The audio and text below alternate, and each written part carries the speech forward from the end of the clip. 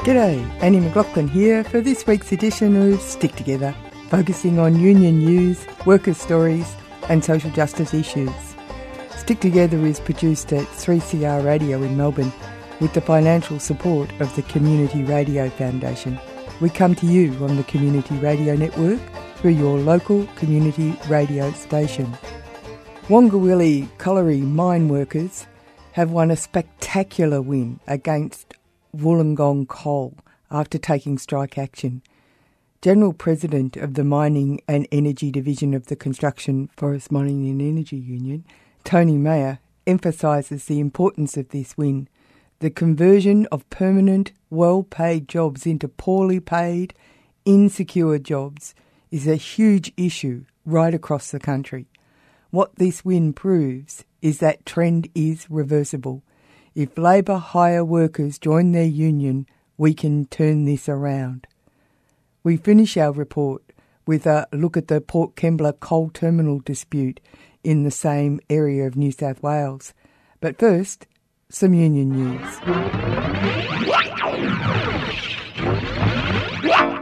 BHP's announcement its new in-house labour hire company, Operations Services, will move into Mount Arthur coal mine is a blow to local Hunter mine workers, says the CFMEU.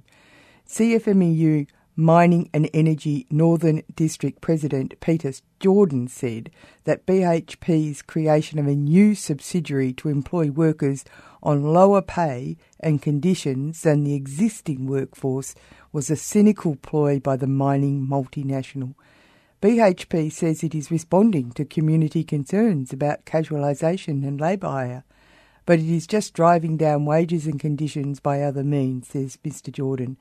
If BHP was genuine, it would offer permanency under the existing Mount Arthur Enterprise Agreement to current labour hire workers, many of whom have worked for years at the mine as casuals.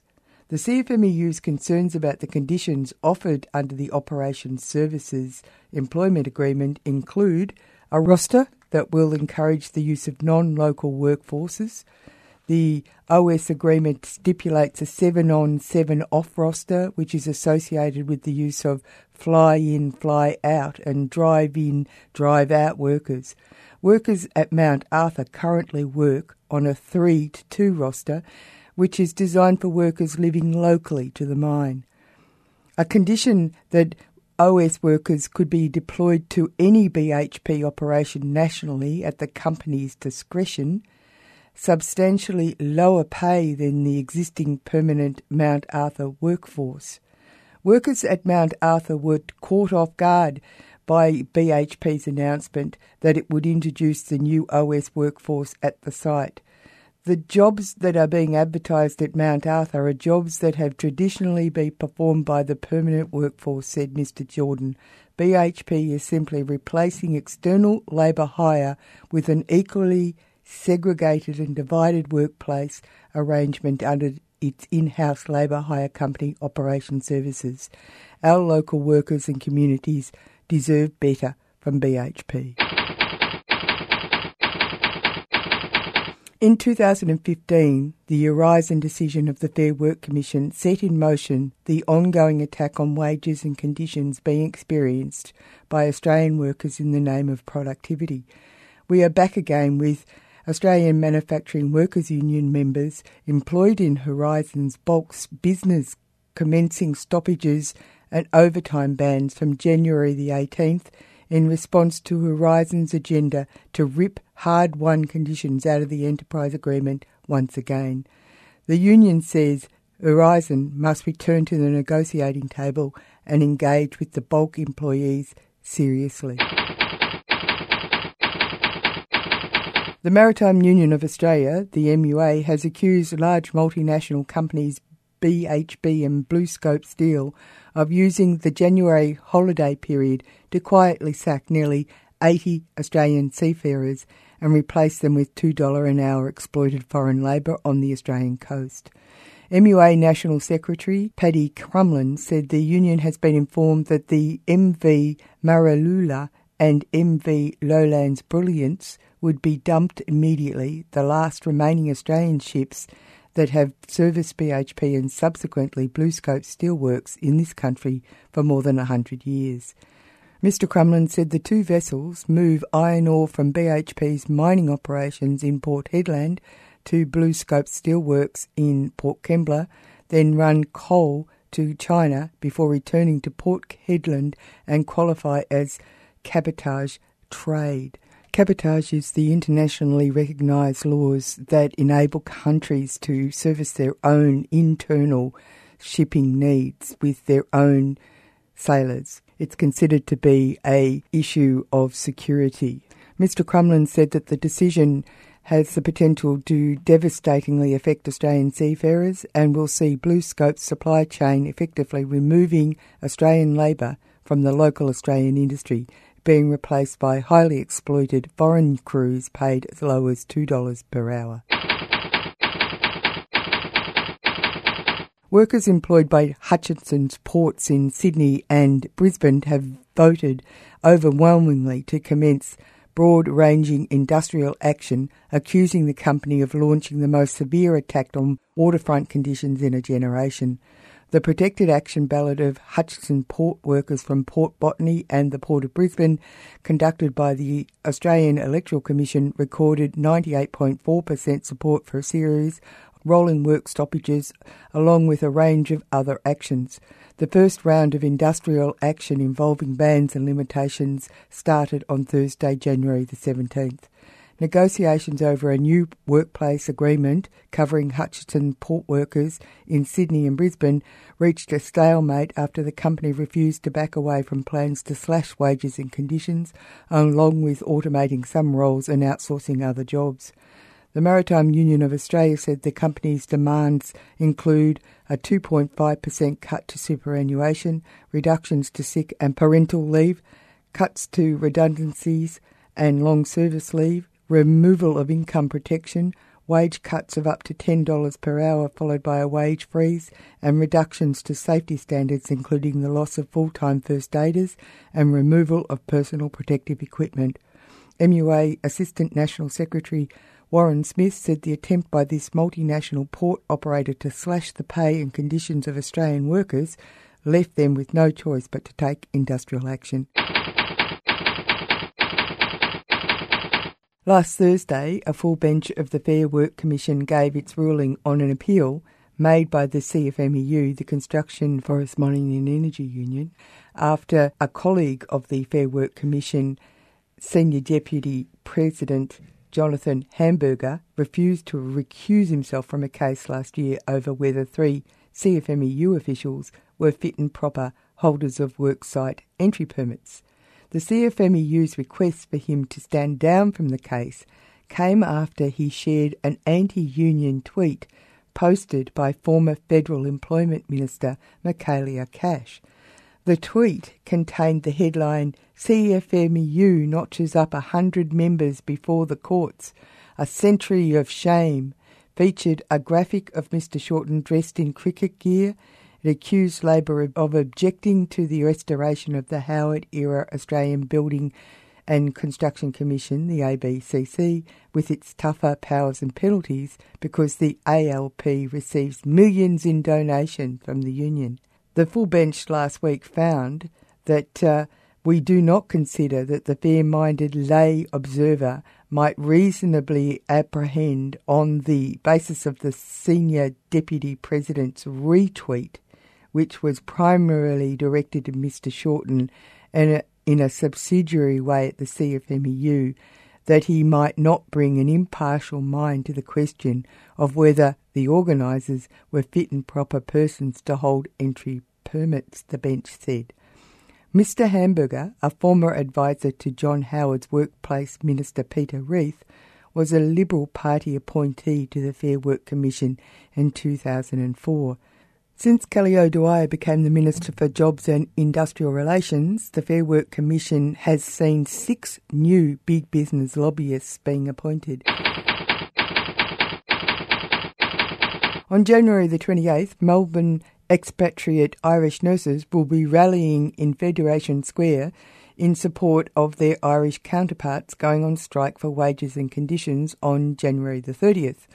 Almost 20,000 Irish nurses have left their homeland to find work since 2007, with Australia topping the list at 9,782, followed by Canada at 6,249 and the UK at 1,563. Almost 40,000 nurses, Irish nurses who stayed at home, are planning to strike for 24 hours on January the 30th in a dispute over pay and conditions. And they have warned the dispute will escalate if it is not resolved, with a further 5 potential stoppages on February the 5th and 7th, and then on the 12th, 13th and 14th next month. It will only be the second national strike in the Irish Nurses and Midwives Organisation's 100-year history. The INMO General Secretary said going on strike is the last thing a nurse or midwife wants to do, but the crisis in recruitment and retention has made it impossible for us to do our jobs properly. We are not able to give patients the care they deserve under these conditions. Expat nurses have been supporting their fellow nurses with signs saying, "Give us something to come home to." If you wish to support the gathering on Monday the 28th at Federation Square, Melbourne, it starts at 7 p.m. Finishing on some positive news, in a world first, New Zealand passed domestic violence leave legislation on December the 30th. New Zealand passed a piece of legislation that will grant victims of domestic violence 10 days paid leave from work to enable them to leave their partners, find new jobs and protect themselves and their children. With a 63 votes to 57, MPs clapped and cheered as the world first law was passed. You're listening to Stick Together, workers' stories and union news.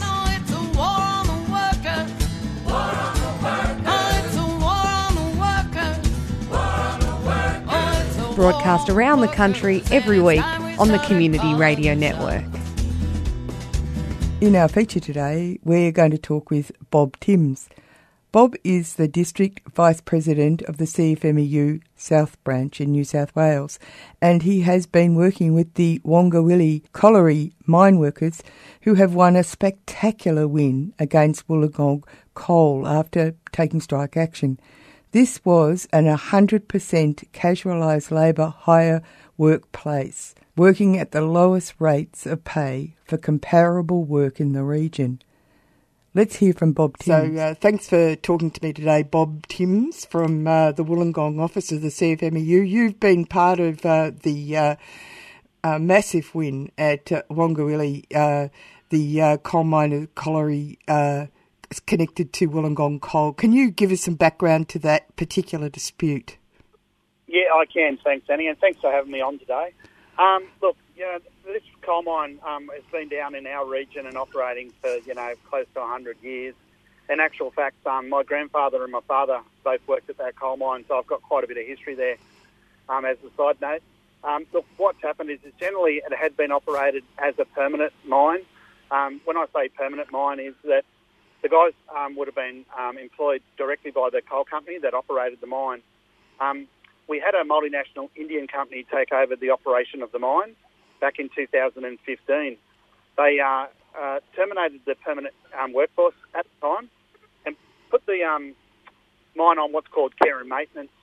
Sometime after they'd put them on care and maintenance, they employed a labour hire company to come in and operate the mine. Unfortunately, that labour hire company, their employment model was casualised labour hire employees, which were the lowest paid labour hire employees in our region. They were employed as casuals, but for all purposes treated as a permanent employee. These guys never received annual leave or personal carers leave, but if they wanted the day off, they'd have to fill out an annual leave form, and they were given permission to go and have unpaid leave. If they wanted to have a sick day, they had to fill out a sick leave form, although they weren't paid sick leave. All of their conditions were substandard compared to other coal miners in our region. That's amazing, and it should be people should be made aware that we're talking about a site that was 100% casualised. That's right. So it was 100% casualised. The only employees that were employed directly with the company were more senior management and a couple of tradesmen. Yeah. Now, so what we're talking about is all duty, and without any regard for conditions at all for these people. Yeah, that's right. So, our membership was very low when we first started. A lot of labour hire employees, when they first get a job, are told by the boss, don't worry about joining the union, they'll only get you in trouble. Really put some pressure on the guys not to join the union. So we had 13 members when we first started looking at doing something with the Wongawilli workforce. We spent a lot of time with the guys. We weren't allowed on the mine site, so we had to do right of entries, go up there and meet with the guys. We'd run a few barbecues off-site and the rest of it. We spent a lot of time with them and got them to understand, that they didn't have to put up with the way they were being treated, that, as a collective we could negotiate an enterprise agreement and have them, covered by similar benchmark-type conditions that the rest of the guys enjoy in our region. So we at all times allowed the guys to make the decision on how we're going to move forward. We basically spoke to them, got them confident that they could take the boss on and have a bit of a win, and they didn't need to be exploited and they didn't need to be casual. So, in the long run, after about 9 months, we met with them and said, hey, look, guys, we think it's time. We think it's time that, we press the issue. We were getting nowhere in negotiations. And to their credit, they all stood up and said, yep, okay, Bob, let's go. So, we went and we run our PARBO application in the Fair Work Commission. We got it up. We actually got it up before Christmas. I said to the guys, look, probably not the ideal time to go taking the boss on at the moment. It's Christmas time. It's an expensive time of the year for you.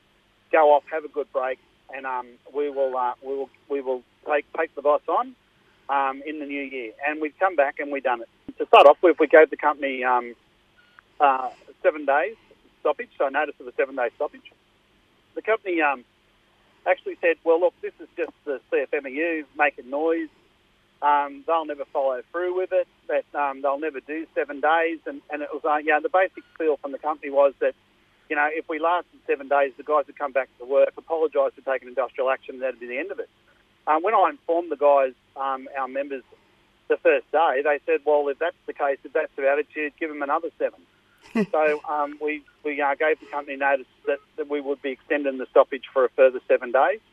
I think that really shocked the company that these guys were actually standing up to them. And then from that, there was some negotiations in the background over 2 days, and the company gave up to our demands and said, yeah, look, we just need to get the guys back to work. We'll give you guys what you've been asking for. So, for us, for the CFMEU, it was a relatively short dispute. We're quite used to having lengthy, protracted industrial action, and fortunate this time we didn't have to do that. Yeah, it's interesting because in the context of the issue of casualisation of people who are given rosters a year in advance, they get told they're going to be working for this amount of time. There's, the court case that actually the CFMEU ran for a Queensland fly-on, fly-off worker. Is that part of the issues that are flowing through for other workers as well, like in this dispute? Yeah, absolutely. So that Skene versus Wetpac dispute or decision was, a huge win that the mining unions took on and won. So, and the reason why we did was, we had to. It was a fight that we had to have. The biggest abusers of labour hire in the country are the coal owners and operators. We've got mine sites down here who run more labour hire employees than what they do permanent employees. It's the business model that they seek out and what they want. What we've found is that they actually contract the labour hire companies to employ them as casuals. We've had labour hire companies come to us and say, look, we've got a big turnover of labour at the moment. We'd like to be able to put the guys on permanent to keep this labour, to keep these guys with us, but the companies won't allow us. So the big coal companies are the ones saying, no, we want them casual. We want casual labour hire. We don't want you to put them on permanent. So this is an ideological decision to crush workers. Oh, look, absolutely. And it's not so much to crush workers. It's about control, Annie. Like if you're a casual that if you don't do the right thing, or if you speak up about safety, or if you have too much time off because you've got sick kids or whatever it is, that the company can just come along and get rid of you. And that's what they do. We've had, for instance, guys that have been injured. They've reported the injury. A couple of weeks later, they're no longer needed. We've had guys that have had, workplace accidents through no fault of their own, through mismanagement, and they've been told that they're not allowed on site. So, they've effectively been sacked, but they're not being sacked because they're employed by a labour hire company. Now, the labour hire company then says, well, sorry, I can't place you anywhere, and they have to put them off. So, what it's about putting a layer between the employer and the employee, So, like, if you peel back the onion, what you get is that the outside, obviously, is the company, and then, peel it off, and in the end you get to the bloody poor old worker in the middle. What it is, it's about, I suppose, bypassing their obligations a lot of the time under the Fair Work Act, or what, part of the Fair Work Act does work.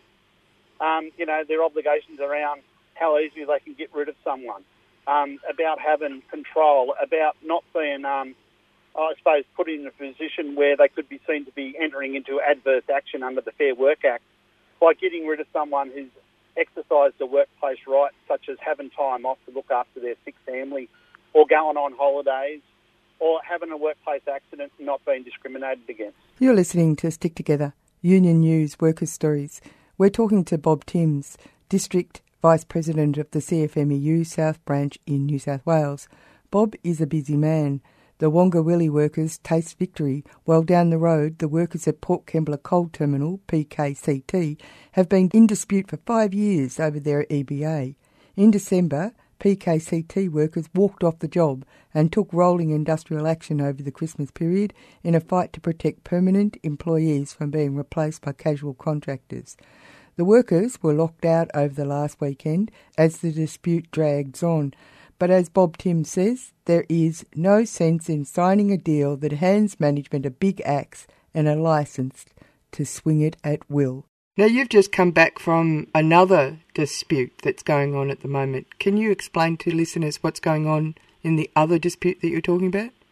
Yeah, well, look, this one lasted a little bit longer than the last one I just spoke about. This one is an absolute national crime, and every Australian worker should be up in arms. What's happened?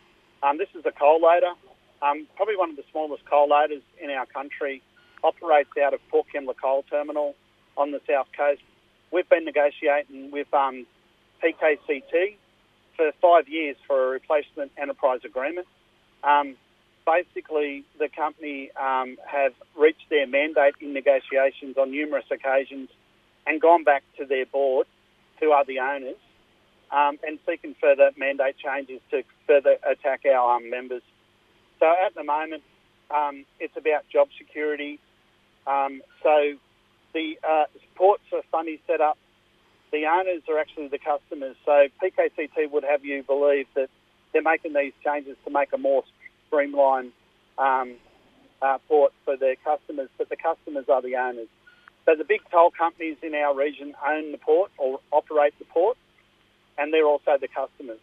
So it's a little bit strange to get your head around what they're actually doing. But we've basically got down to now that we've negotiated, as I said, for 5 years, over 100 enterprise agreement negotiations with the company. We've been in the Fair Work Commission under a Section 240 bargaining dispute on well over 20 occasions. The company is coming out and trying to remove a long-standing job security clause in the enterprise agreement that would allow them to sack permanent workers and replace them with labour hire workers or casual employees. And they're also attacking the scope of the enterprise agreement. That too's covered by the enterprise agreement. You know, surprise, surprise, 2 of our union reps are amongst the 4 they're trying to have taken out of the scope of the enterprise agreement and placed on common law contracts. The reason why companies love common law contracts and that they drive to have that as their employment model is because it breaks up unity. If you're not covered by an enterprise agreement, you're certainly open and more susceptible to being targeted with adverse action or, you're just simply your employment terminated. So, they don't do it because they're good guys. It's better for the boss, and it's all about taking away union and the collective. Now, down at the ports that you've just come from, there's a picket line. Yeah, so our members got locked out at 7 o'clock on Saturday morning. Yeah. Companies locked them out of their workplace and brought in an alternate workforce to load export vessels. And our guys are currently, they're sitting out on a picket line and they'll be out there for 7 days. Right. And if listeners want to show support and help, what can they do? Yeah, look, if you get onto our Facebook site, so there's the CFMEU Mining and Energy Facebook site and the CFMEU Southwest District site. We put a lot of this sort of action stuff up on it. Please get on there. We know the companies look at it and monitor it. Get on there and make some comments of support for our members in the union.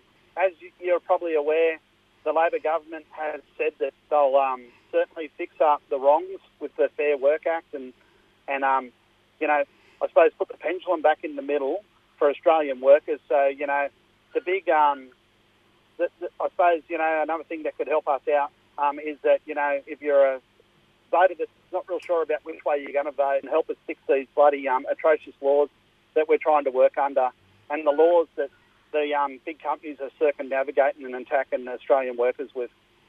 Thanks, mate. Okay, thanks, Annie. Have a good day. You too. Bye. That's it for Stick Together today. Thanks to Bob Timms for being part of the program. Stick Together is produced at 3CR Studios in Melbourne and broadcast nationally on the Community Radio Network. The podcast is available at 3cr.org.au and also on iTunes. You can contact the producers of the show at sticktogether3cr@gmail.com or by calling 03 9419 8377. Remember, wherever you are, whatever you do, there's a union for you. My name's Annie McLaughlin. Until next time, stick together.